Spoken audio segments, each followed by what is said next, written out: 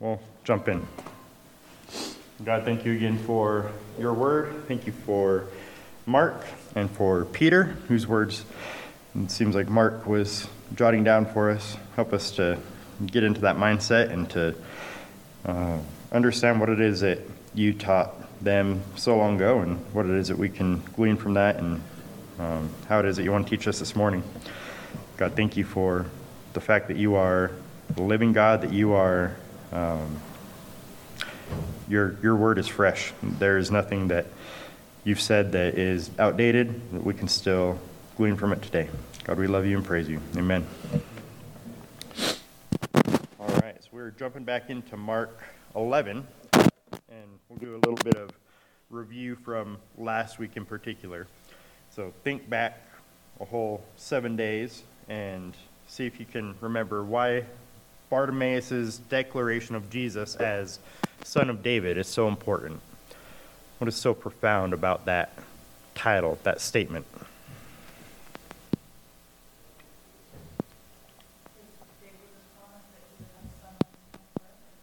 Amen. And going all the way back to 2 Samuel 7, right? Looking at the Davidic covenant, the promise that God made to David. And that promise included 3 aspects, right? You mentioned the throne. What are the other 2 aspects of that promise? Do you recall? He would have a forever throne and a forever what? Yeah, kingdom and house or dynasty. So when you think the Davidic covenant, think house, throne, and kingdom, or house, kingdom, and throne. And remember that those are forever. It's very clear. It's not ambiguous throughout not just that passage, but other passages that are referencing the Davidic covenant, that this is an eternal physical covenant. So, yes, going back to that covenant, David was promised he would have a son on the throne forever. And we looked at the fact that Solomon was partially in view in that covenant, right?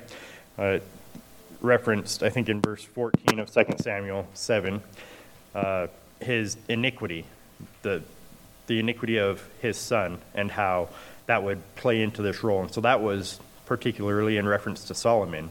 But there's more in view, like there often is in prophecy. There's a dual fulfillment that's taking place. And so Jesus was also in view. And so we took a look at passages like this one in Jeremiah 23:5, which is after Solomon and still looking forward to the coming of the Son of David. It says in Jeremiah 23:5, "Behold, the days are coming, declares the Lord, when I will raise up for David a righteous branch, and he will reign as king and act wisely and do justice and righteousness in the land." And Bartimaeus comes on the scene, this blind beggar, and he realizes Jesus is that righteous branch. Jesus is the Son of David. He's the one who has been raised up. And while everybody else is confused about who Jesus is, Bartimaeus seems to be at least on the right path. All right, and what is notable about Jesus stopping Bart? Logan, that's what I decided we could call your son for short. Since, Bart? Yeah, if we're going to name him Bartimaeus, we can call him Bart. I just been on the screen better than Bartimaeus, but what's notable about Jesus stopping and talking to him?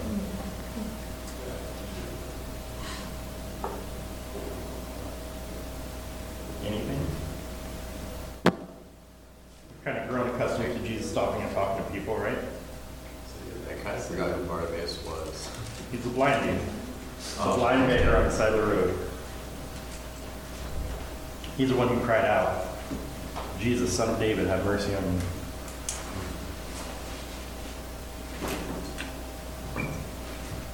All right, well, it's understandable that we've grown accustomed to Jesus stopping and talking to people. However, we should realize that that's still not normal, especially for him to stop and talk to a blind man. Remember that they were considered as lower class, lower society. And so for Jesus, this rabbi, this higher class rabbi, to stop and talk to a blind man, first of all, is it's different, right? It's not normal within that culture. And to add to that, Remember, Jesus was on his way to Jerusalem. He was on his way to the cross. He had a mission in front of him. This was why Jesus came, right? He came to go to the cross. However, he didn't forego this blind beggar on the side of the street. He still showed compassion on him, even though he had quote-unquote bigger things at hand, right? All right, and then lastly, for our review, let's explain how the crowd's perception of Jesus entering to Jerusalem compared to what was actually taking place. You guys recall the difference between what the crowd kind of looked around, they perceived, oh, this is what's happening, this is what's going on, and what was actually taking place, what Jesus was intending to portray in his entrance into Jerusalem. I thought it was going to be more like a king and take over Rome. Instead, he was planning on dying for their sins. Yes. You're Good. picturing like Jehu in the Old Testament entering on a colt into his kingship. Yeah, they were laying down their coats and their branches like they did for King Jehu, right? Like, come on in, let's establish you as the king. Come on in and depose Rome and establish your kingdom here on earth, right here in Jerusalem. Let's do this now, right? That's what they were anticipating. Not just all the crowd, but the disciples even still had this in view in their minds as Jesus was coming into Jerusalem. And so before, what I read to you was Jeremiah 23:5, talking about how God is promising to raise up a righteous branch. The next verse, Jeremiah 23:6, says that in his days Judah will be saved, and Israel will dwell securely. And this is his name by which he will be called, the Lord our righteousness. So, again, we shouldn't be too harsh on them because those verses are right there together. That he's going to raise up this righteous branch. Bartimaeus realizes Jesus is that righteous branch of David. He is the son of David. And it's told right in that same passage that he will save Judah and Israel will dwell securely. They didn't see this big parenthesis, which is the church age. They didn't understand that there was a gap there. They're thinking, oh, this is all happening right now. Jesus is the Messiah. He is a righteous branch of David. He is the son of David. And therefore, he must be coming to rescue us, to bring us this safety and security from everybody else. However, Jesus came lowly and mounted on a donkey. Matthew adds this to his account in Matthew 21:5, and it's going back and quoting what we looked at last week as well, Zechariah 9:9, which says, "Rejoice greatly, O daughter of Zion, shout in triumph." And they were doing all that, right, as Jesus was coming into Jerusalem. They were rejoicing and shouting. And it says, "Behold, your king is coming to you. He is just and endowed with salvation." They had a different sort of salvation in mind, didn't they? They had this physical salvation from Rome rather than salvation from their sin and their issue with God. It says he is endowed with salvation, humble and mounted on a donkey, even on a colt, the foal of a donkey. So he wasn't coming in as a conquering king. He was coming in as a humble servant. He was coming in as a lamb rather than a lion, and the people weren't getting that. It wasn't computing. That's yet to come, right? Jesus will, for sure, one day come back and establish his physical kingdom on earth, and he will rescue Judah and Israel from all their enemies, but that's not what's taking place at the triumphal entry. Any other thoughts or questions about our study last week with Bartimaeus and the entry into Jerusalem? Yeah. I think it's really weird that there's a ton of different miracles that happen, and very few of them include the name of the person being healed. It's normally like a leper or, 10 lepers or a bunch of blind guys or something.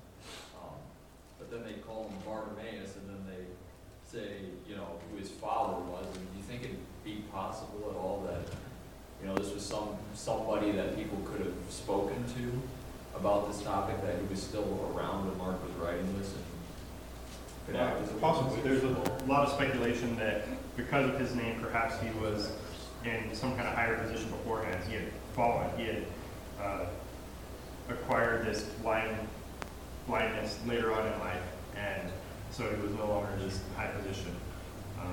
I wonder if perhaps his dad was in a high position, Timaeus, right? Because twice he's called Bar Timaeus and then son of Timaeus. It's kind of redundant saying that his father was Timaeus. So, yeah, I think either his father was in a notable position of authority and power and influence in the city, or he once was. But yeah, that's not normal, right? That's a little bit different. Any other thoughts or questions on last week? All right, well, let's jump into our text for this week. We're going to be covering quite a bit, actually. Starting in verse 11 of chapter 11, we're going to be looking at the cursing of the fig tree. So I'll go ahead and read 11 through 14. It says that Jesus entered Jerusalem and came into the temple, and after looking around at everything, he left for Bethany with the 12, since it was already late. On the next day, so that in verse 11, that was the same day that he came into Jerusalem, right? Later on that night, that evening, is when he went in, took a glance over at the temple, and then he left because it was late. So verse 12, on the next day, when they had left Bethany, he became hungry. Seeing at a distance a fig tree in leaf, he went to see if perhaps he would find anything on it. And when he came to it, he found nothing but leaves, for it was not the season for figs. He said to it, "May no one ever eat fruit from you again." And his disciples were listening. And so we see up there this is an anticlimactic resolution to verse 11. And this really reiterates the purpose of Jesus coming into Jerusalem. He wasn't coming in to set up his kingdom. He wasn't coming in to drive out the Romans. He came in, and verse 11 says he went to the temple, took a look around, and then he went home to Bethany. Well, not home, but back to his hotel or his Airbnb, wherever he was staying, back in Bethany, because it was too late to handle anything at Jerusalem. He wasn't being, donned with a robe and a scepter and given a throne right then. So what their expectation is not matching up with what Jesus is portraying, what he is setting up to do. So it's clear here that even the Son of Man gets tired. He has to turn in at night, has to go back. He has to take a break for a moment after getting there and collecting his thoughts, seeing what it is that is at the temple and kind of preparing for what he's going to do the next day in going in and disrupting the temple. He goes back and takes a break for a little bit. And in our passage today, our text today, we're going to be covering a lot in just a 24-hour period. So we're going to be looking at this cursing of the fig tree. We can really split it up into three different sections.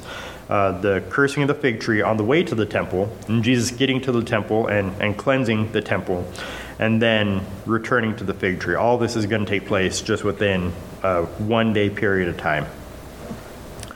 So in looking at verses 12 through 14, why is it that people in our culture, in our society, tend to take issue with these verses?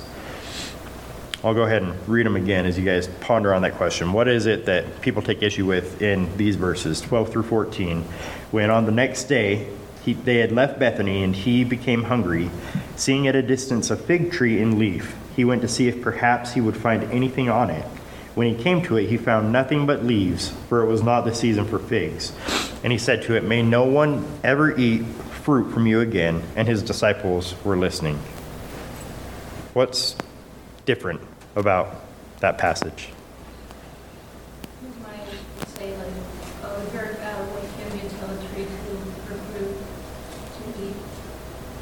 Right?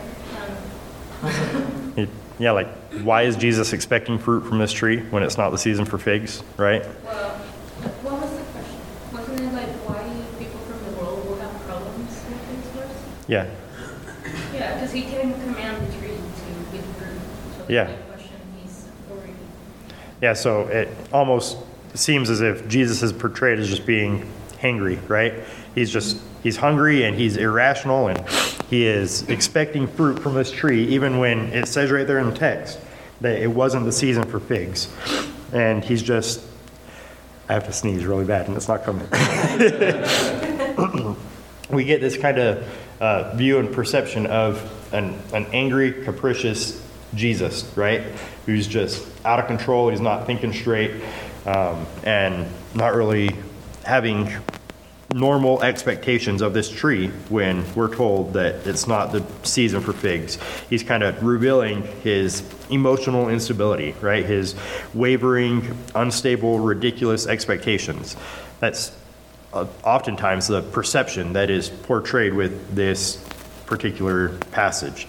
And I've got to say, just a straightforward reading of the text, like we should be doing, right? We don't want to look for unnecessary spiritual meanings. We want to take a normal understanding of the text. And with a normal understanding of the text, I can totally see how we can get to that understanding. It lends itself to this kind of interpretation.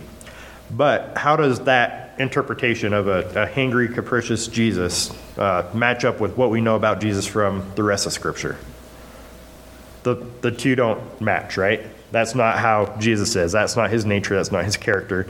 That's not how he's revealed himself all the way up through this point. 10 and a half chapters up until this point. Jesus is the humble servant, right? He's the one who's touching the lepers. He's the one who's taking time out to heal blind Bartimaeus. He's the one who is allowing this woman to touch the fringe of his cloak and healing her, and traveling to see this son or this daughter of Jairus and raise her from the dead. He's not this emotionally unstable person, right? And so let's just take a look at the text here, verses 12 through 14, and take inventory of what we know about what's happening. What are some facts that we can see in these verses, 12 through 14?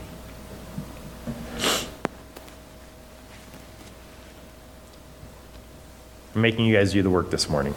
What do we see in 12 through 14? What are some facts we can glean from those verses?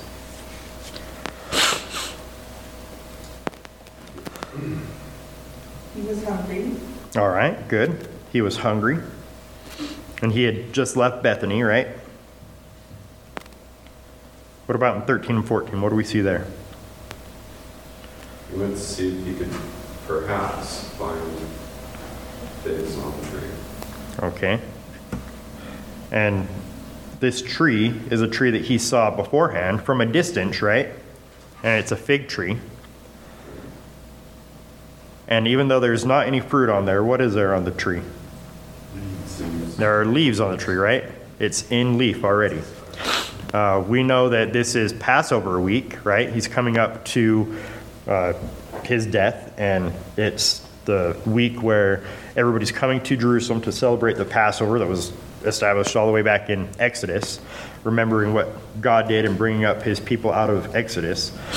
And then we also know from this passage that it was not the season for figs, which really begs this question: why was Jesus looking for them? What was he doing looking for figs when he, the God of the universe, would know that it's not the season for figs? Well, I want to share with you this quote from John MacArthur.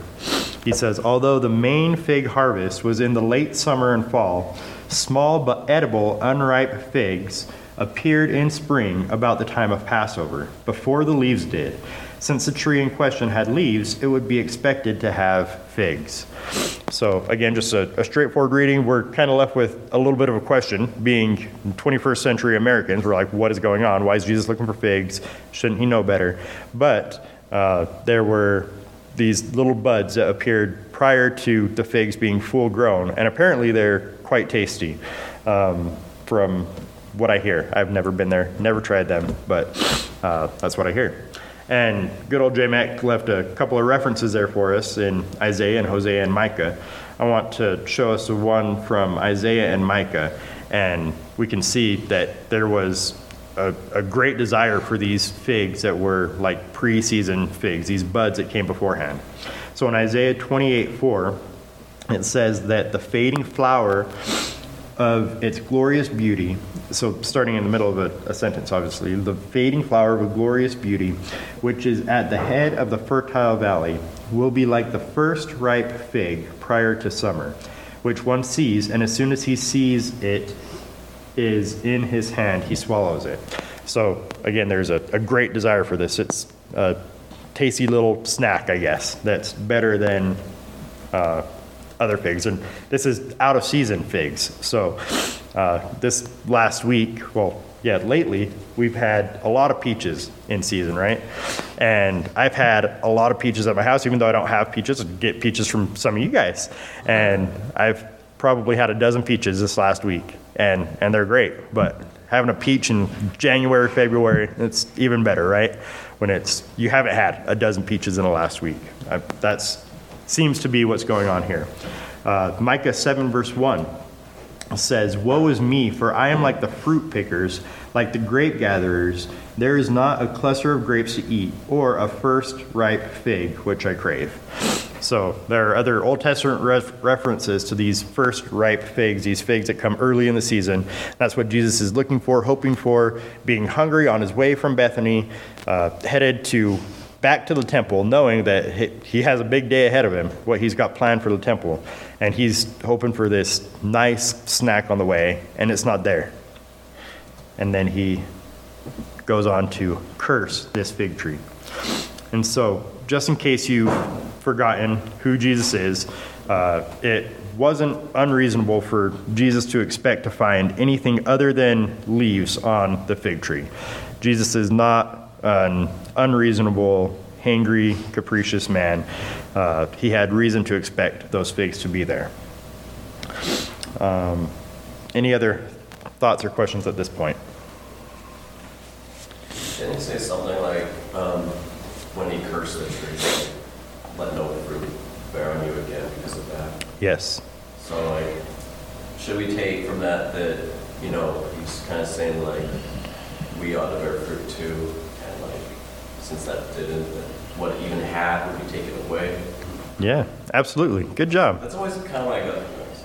Yeah, good. Yeah, so one thing that we'll see going throughout this, I mentioned there are 3 different kind of sections to this, to what we're going to be covering today. There's Jesus cursing the fig tree, going to the temple, then coming back, and they're looking at the results of the cursed fig tree. We should understand these things in a sequence. We should understand the fig tree story and the temple dispersion and what Jesus does at the temple in harmony with one another. Matthew, in his account, he puts these 2 events back to back. He doesn't kind of sandwich them like Mark does. We've talked before about the Markian sandwich and how he'll introduce one thing, go to a different story, and then he'll come back, just like he did with Jairus and his daughter and how that got interrupted by the hemorrhaging woman. He does the same thing here with the fig tree. And so that gives us a clue that we should understand those 2 series of events together. And so, yes, we should understand that what he's saying is you should be fruitful. That's his main point, both in illustrating with the fig tree and in going and driving everybody out of the temple. He wants to see fruitfulness. Jesus is illustrating a lesson here concerning Israel's judgment in a very Old Testament prophetic type of way. So he's getting ready to talk about Israel and how he is judging them and how he's going to judge them and what the consequences are of their rejecting their Messiah. And so a couple weeks ago, you might remember we looked at an Old Testament prophetic example in Jeremiah when we were talking about the cup of God's wrath. And in Jeremiah 25, remember that God had Jeremiah take a cup, and he was going around to all these different nations saying, here, drink from this cup, drink from this cup. And it was a picture of the wrath of God that was to come. This was to demonstrate what God was doing. A couple of chapters after that, in Jeremiah 27:28, Jeremiah makes for himself a yoke, like what they would use with oxen, and he puts it around his neck, and he walks around. He says that you, Israel, are going to be locked up. You're going to be enslaved to Babylon, just like I'm locked up and I'm enslaved right now. It was a picture to demonstrate what God had planned to do with them. We see a lot of this stuff in Ezekiel, too. These prophets doing these weird things to portray to the nation what it is that God is doing to them or what it is that he has planned for them. In Ezekiel 4, it talks about how God tells Ezekiel to lay down on his left side for 390 days. He's to lay there. He's like tied down, laying there. He has his food ready and he has preparations for what that's going to look like. And this is to demonstrate one day of judgment for 1 year that Israel has sinned against their God. And then after that, he's to flip over on his right side and do the same thing on his right side for 40 days. It's a demonstration of the judgment to come. After that, he cuts off his hair. He cuts it into thirds. 1/3 of the hair he burns. 1/3 of the hair he chops with a sword. And the other third he throws up in the air and it blows away. Again, this is just to demonstrate God's plan for Israel, what he's doing with them. And in a very similar way, we see Jesus cursing this fig tree, again, in this very Old Testament prophetic type of way to show the coming judgment that he has planned for not just the temple and not just individuals, but for the nation of Israel as a whole. Let me read to you this quote from John Grassmick. He says, "This was a dramatic prophetic sign of God's impending judgment on Israel. The promising but unproductive fig tree symbolized Israel's spiritual barrenness, despite divine favor and the impressive outward appearance of their religion." So just like with the scribes and the Pharisees, on the outside, they look clean, right? The outside of the cup is clean, but the inside is filthy. The inside is dirty. The outside of this fig tree, from a distance, it had leaves. Because it had leaves, that should signify that it should have these tiny little buds that are ready to bear these pre-season figs. And Jesus got up there and he said, "No, that's not cool, right? That's not what I was expecting. I was hungry. I wanted these figs. You're going to be cursed." Remembering all the time that this is an illustration of the outward holiness of Israel. And Jesus saying, "No, that's not okay. Your outward holiness is not sufficient. God is not a man that he looks at the outward appearance. He looks at the heart. And inwardly, you guys are a bunch of rotten tombs. You guys are a bunch of dead man's bones." And he was ready to judge them. And the fig tree is picturing this same thing. Is that making sense up to this point? All right. Well, then let's continue on with the way that Mark has this story laid out for us and look at the cleansing of the temple in verses 15 through 18. Could I get somebody to read that for us, please? Mark 11, 15 through 18. Who's got that? You got it. Thanks, Andy. Then they came to Jerusalem, and he entered the temple and began to drive out those who were buying and selling in the temple, and overturned the tables of the money changers and the seats of those who were selling doves. And he would not permit anyone to carry merchandise through the temple. And he began to teach and say to them, "Is it not written, 'My house shall be called a house of prayer for all the nations'? But you have made it a robber's den." The chief priests and the scribes heard this and began seeking how to destroy him, for they were afraid of him, for the whole crowd was astonished at his teaching. All right. So remember that Jesus did this earlier at the very beginning of his ministry. John sat down in John chapter 2, I think in chapter 2, about how he begins his ministry going into the temple and driving people out in a very similar way to this. And in the synoptic gospels, remember the gospels that are seeing things together, Matthew, Mark, and Luke, we see this being mentioned again a second time at the end of his ministry. And also remember that the temple was separated into two main areas. You had the inner court, the temple proper, where the holy place was, and then you had the outer court, the court of the Gentiles, where the Gentiles were allowed to go. And these were two very separate areas. The outer court was huge. You could fit thousands and thousands of people inside of this area, inside of the temple. And during this time, the outer court came to be known as the Bazaar of Annas. Does anybody recognize that name, Annas? Who is Annas? know it. High priest. Yeah, he's the high priest, right? Well, actually, he was the former high priest, one of the crooked high priests of Israel. He was the one who, in John 18, as I put the reference there, he took place in one of Jesus' mock trials, right? When Jesus went and stood before Annas, and they supposedly were trying him and attempting to do things by the book, but it was all crooked, just kangaroo court. Annas was there overseeing those procedures. And Caiaphas is his son-in-law, who is also crooked. And after Rome got rid of Annas and deposed him, Caiaphas came and he took on the role of high priest, and he oversaw these same temple procedures that Annas was overseeing. Can somebody summarize for me an Old Testament understanding of what the temple was for? What was the temple designed to be used for? What was it designed to do? The temple was the most holy place, was the dwelling of God's glory amongst his people. Mm-hmm. And they offered sacrifices for sins. Okay. It would have been very bloody because there were sacrifices going on there all the time. It was the center of the Jewish nation and understanding of who God is. Yes. Good. So, yeah, that's where God's glory, well, it was centralized, right? Not that he's bound by these walls. Even Solomon, in building that, realized there's no building that can contain you, O God.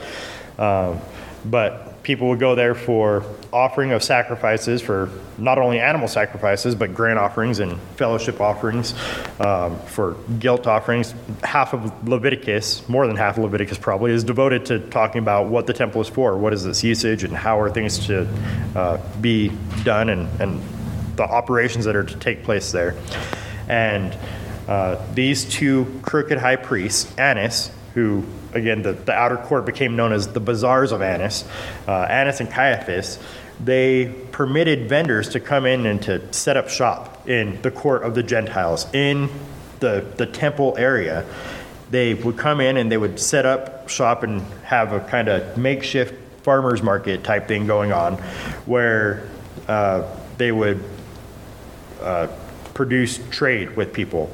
So there were three different types of coins that were being used in Israel at this time. They had their regular Jewish coinage. They had Roman coinage, right, because Rome was the current power who was there over them. And then they still had some Greek coinage, because Greek was the dominant power for hundreds of years before this. And so they had these three different coins that were being used all along. And back in Exodus 30, we read about a temple tax and how it was required that every person had to bring a temple tax of a half a shekel. For the poor person, the rich person, no matter who you are, everybody had to bring a half shekel, and it's very specific. It has to be a half shekel, which is kind of funny because that was like 1,000 years before and didn't account for inflation. You go back even just a portion of time in our country, and you can't keep that same standard throughout years like they did back then, right? But they had this half shekel temple tax that was required, and vendors would come in seeking to take advantage of the people, and they would realize there's this requirement, everybody has to pay this half shekel temple tax.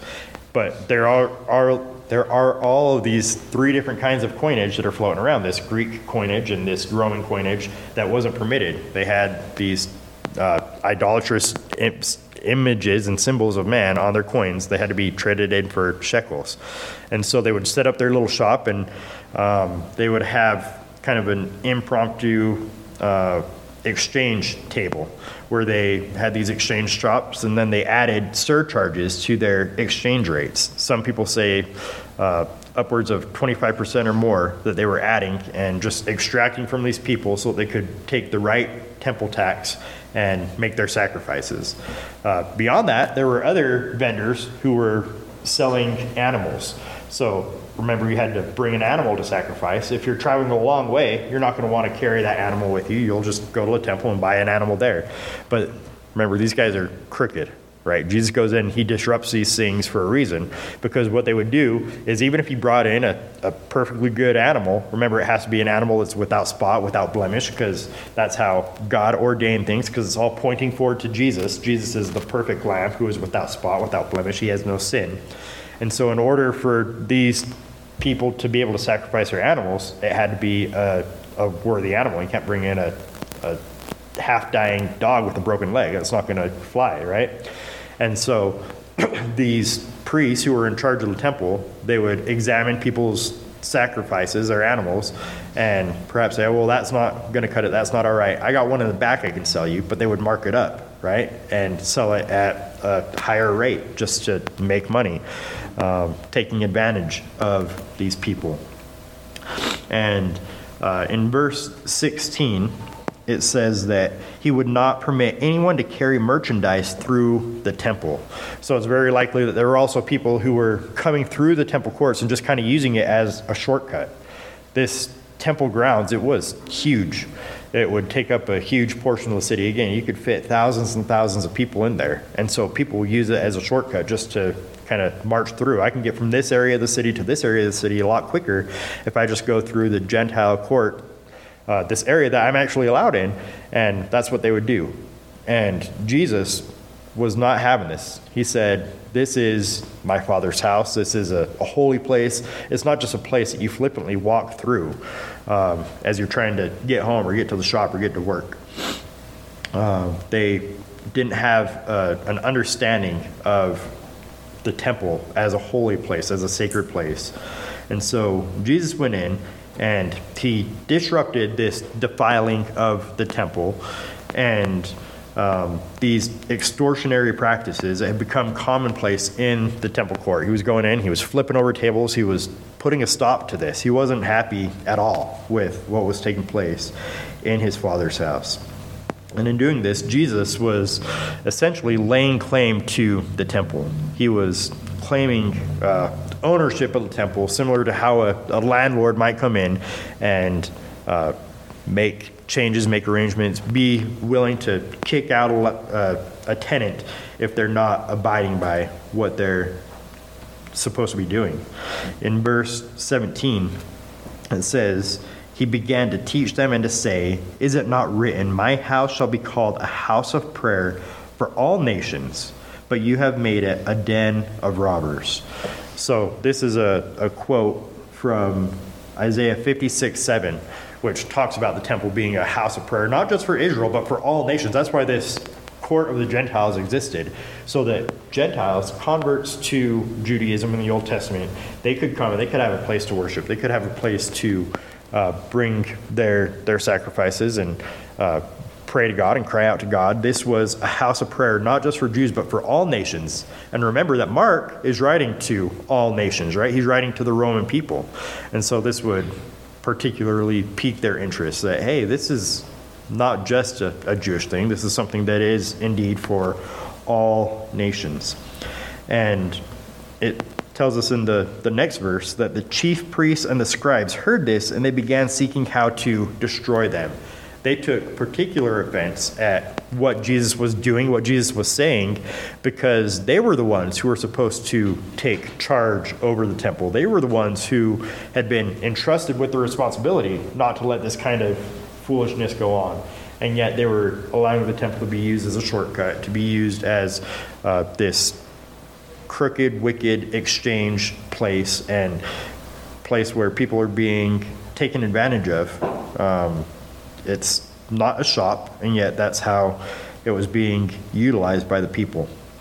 And in fact, they took so much offense, not only at what Jesus was doing, but at the authority that he was wielding as he was doing it. Again, coming in as a landlord, and they're the tenants, and he's setting them straight, and they're not liking it. And they hated this so much they sought to kill him. And did you catch the explicit reason that the text gives for why they wanted to kill Jesus? They were scared of him. They were afraid. They were scared of Jesus, of his power and his influence and his authority. the chief priests and scribes, those who were tasked with keeping order in the temple, feared Jesus and the influence that he had with the crowds.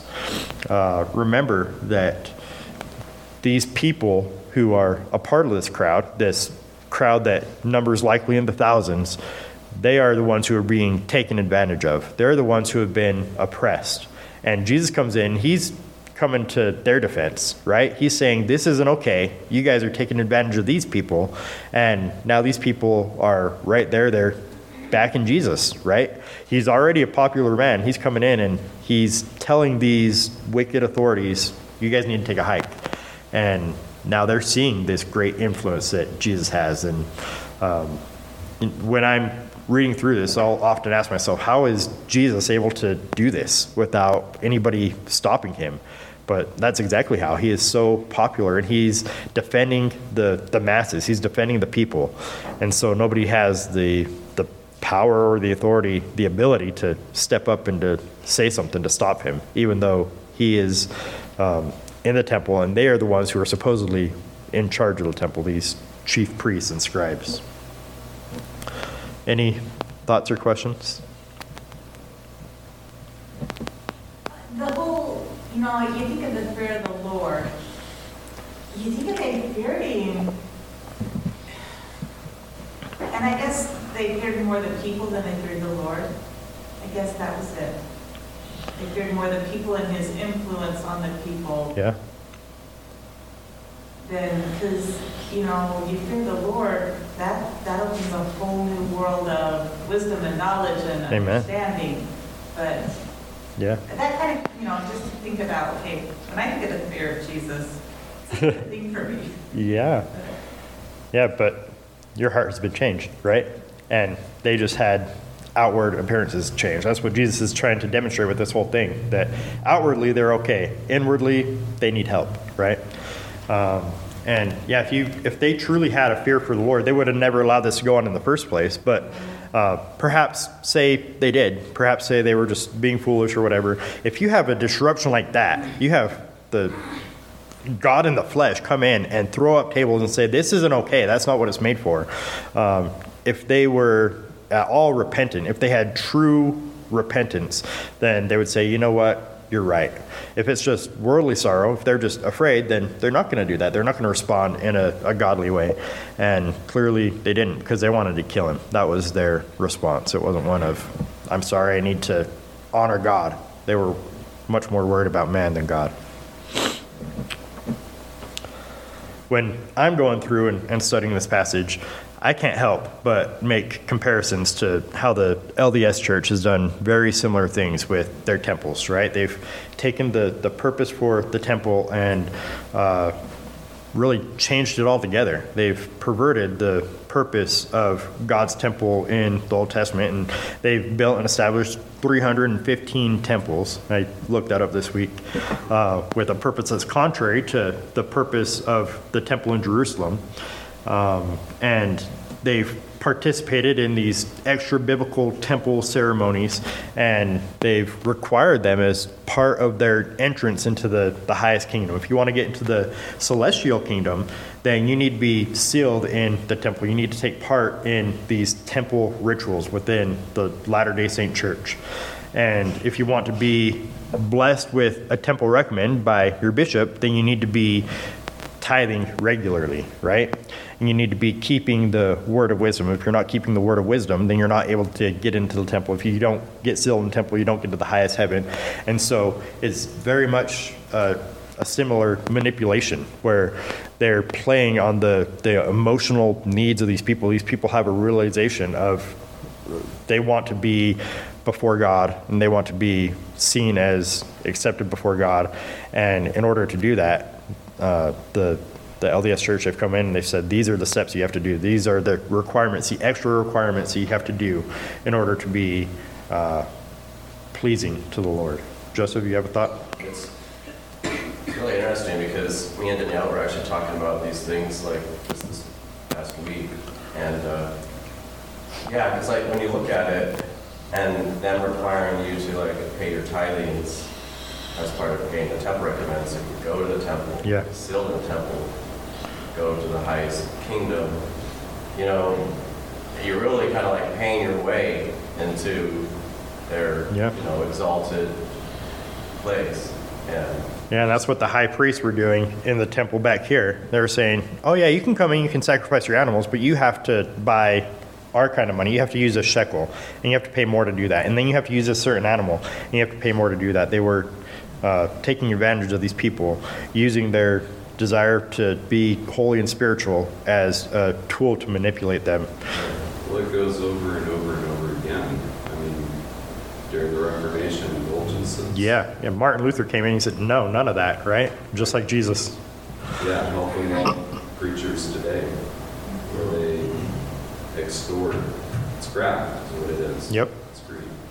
Yeah, and send me your seed of faith, right? Your gift of $20, and I'll pray for you, and I'll take this little handkerchief and I'll bless it and send it to you. And yeah, just taking advantage of people who have this desire to be right before God. Let me share with you this quote from the 1919 First Presidency letter that was sent to mission presidents. And it said that letters of recommendation should be given only to those who have been members of the church at least a year and in good standing for 1 year to giving the recommend, or prior to giving the recommend. It must be known that they keep the word of wisdom, pay their tithing, and otherwise are good members. Each letter of recommendation should specify what particular blessing the person is recommended to receive. Again, it's just an extortion of money, a manipulation of people based on their desire to be right before God for their spiritual well-being, and a perversion of the original design of the temple. I absolutely love Mormons. I love Mormon people, but the system is disgusting and grotesque and taking advantage of people and deceiving people. And while I don't want to be just anti-Mormon, I want to be pro-Jesus. I think that it's okay to point these things out, especially in a comparison like this, where Jesus goes in, he disrupts it. He says, this is not okay. And there are so many parallels between what Jesus did in this temple or what the Jews were doing in this temple and what's going on in our world today. Yeah, Sam? Just for the sake of clarification, when we're talking about this sort of thing, what somebody was to bring up, say, the Old Testament Levitical law about bringing certain portions to God specifically, how are we supposed to compare, you know, what was brought into the temple in the Old Testament compared to how that's wrong compared to what a lot of these cults are doing? You know, LDS, you have the Catholic Church, you have basically any religion that puts a gun in your head and says salvation is dependent on your gift. Mm-hmm. Well, yeah, there are a couple of issues at hand. So one, they're adding to the Word of God, right? Because God had specifications for how they were to conduct themselves within the temple, and they're adding to the Word of God. And that's taking place in all these other false religions as well. But just zooming in on the issue of what you're bringing into the temple, and the purpose of the purpose of the temple is to point to Jesus. You look at Hebrews, and Jesus is the fulfillment, right? All these things, the animals, the sacrifices, the temple, they're all just a shadow. And the blood of goats and bulls, it's not able to cover our sins, but the blood of Jesus is able to cover our sins. That's what we need to focus on, is the fact that Jesus has paid it all. There's nothing we can do to earn that salvation or to add to that salvation. Is that answering your question, or am I misunderstanding your question? The question was more along the lines of comparing how it was in the Old Testament as far as like money that was brought into the temple versus how other religions do basically the tithe, if you will.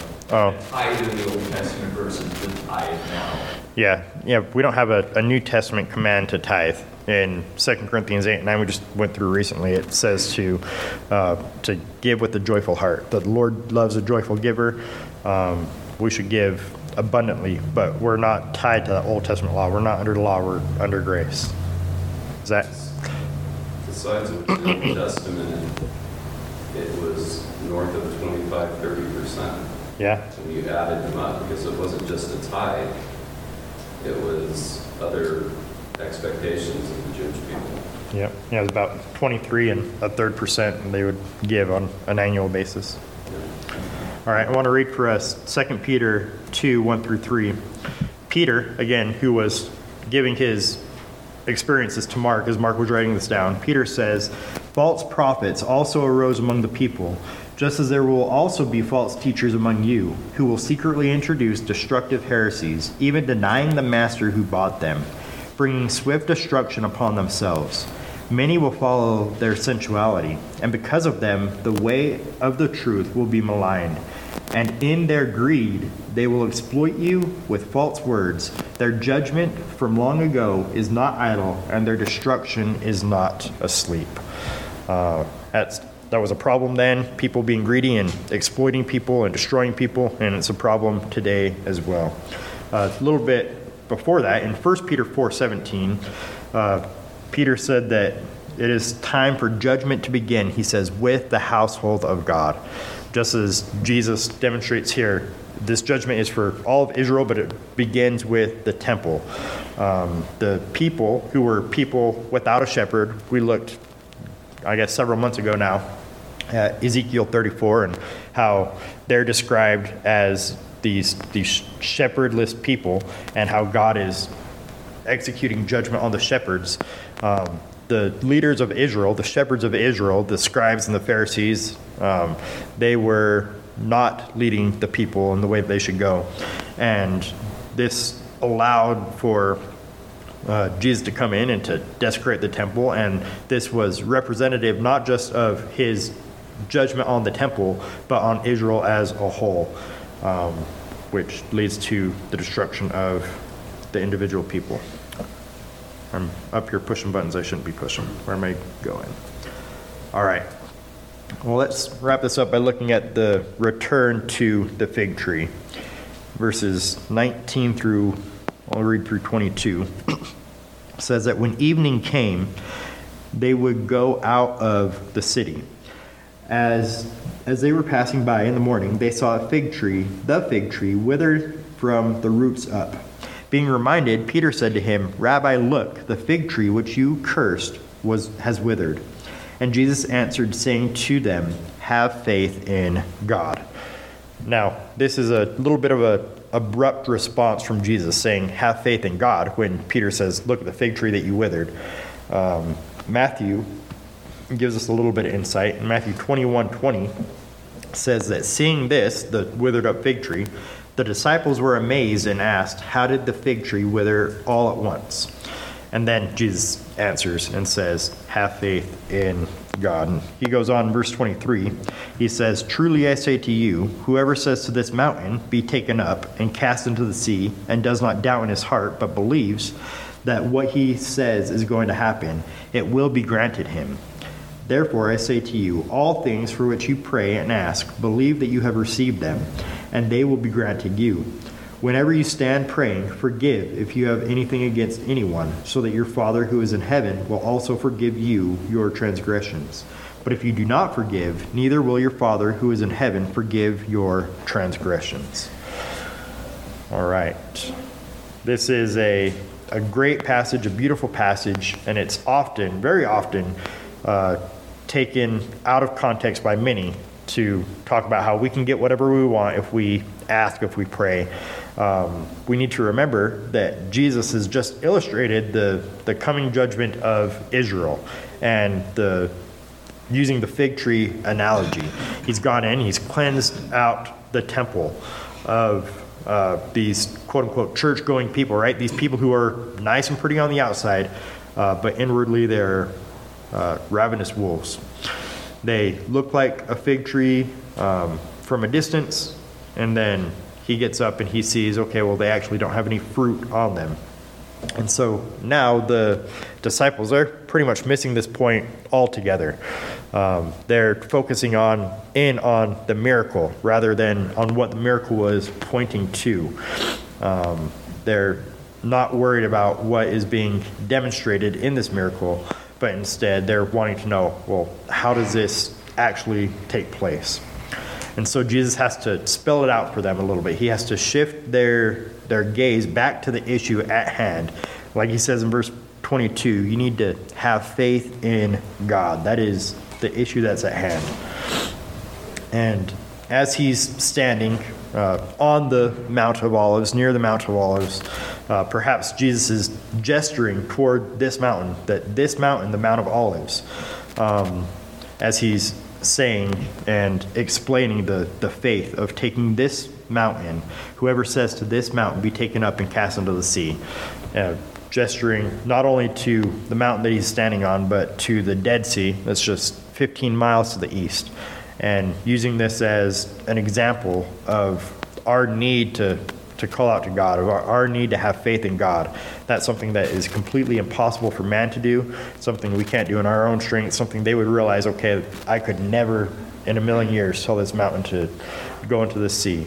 And Jesus here is using hyperbolic language to differentiate between God's abilities and man's abilities, to say that this isn't something that you can do on your own. This is something that you must call out to God to do, using this picture that he's painting, this grandiose picture for his disciples, saying that trusting in man's power is impossible. You need to look to the Messiah. Have faith in God, not in yourselves. Remember, they had just rejected the Messiah, having faith in their own understanding. And then we should also realize that this is a beautiful promise. It's not a blank check. It's modified immediately by verse 25 when he says, whenever you stand praying, you need to forgive if you have anything against anyone, so that your Father who is in heaven will also forgive you your transgressions. So they're to forgive even as they've been forgiven, like we're told in John 6 in the Lord's Prayer. In John 14, 13 through 15. We'll go ahead and look that up. Could I get somebody else to go to that passage in 1 John? So John 14, 13 through 15. This is in the upper room just a few days after Jesus gave this illustration of the fig tree, and he went in and threw people out of the temple. John 14, 13 says, whatever you ask in my name, that will I do, so that the Father may be glorified in the Son. If you ask me anything in my name, I will do it. If you love me, you will keep my commandments. So we have to realize that this promise that Jesus will do anything for us when we pray is amended by asking in his name. It's not just a blank check that Jesus is going to do whatever we want. He's not a magic genie. But if we're asking in his name, then that will be done. That doesn't mean just adding that to the end of your prayer, but asking in accordance with what Jesus would have. Who has 1 John 5, 14 through 15? I got it. Thank you. It says, and this is the confidence that we have in him, that if we ask anything according to his will, he hears us. And if we know that he hears us, whatsoever we ask, we know that we have the petitions that we desire of him. All right. So again, there we see that we need to ask in his will, or in his name and according to his will. Beautiful promise, beautiful passage to believers, not a blank check. Jesus isn't a magic genie. He's just going to give us whatever we want. He's trying to illustrate a point to these disciples that you need to actually have faith. He's giving them a design for how they're to function and carry themselves. Once he leaves, he's getting ready to leave. Within a week, he's going to go to the cross and be gone, and they're going to be left on their own. He's telling them, when I'm gone, you guys need to go to the Lord in prayer. You can't just depend on me, rely on me anymore like you have been. And he'll get into that a little bit more in the upper room, and we will get to that a different day. If you have thoughts or questions, save them for next week because I'm over time. I'm sorry. I'll get you after Joseph. All right, let's pray. God, thank you again for your word. Thank you for the Holy Spirit who carries us along. Let us not be like the scribes and the Pharisees, like the hypocrites who pervert your design for the world, your design for us. Let us be soft and humble towards you. Amen.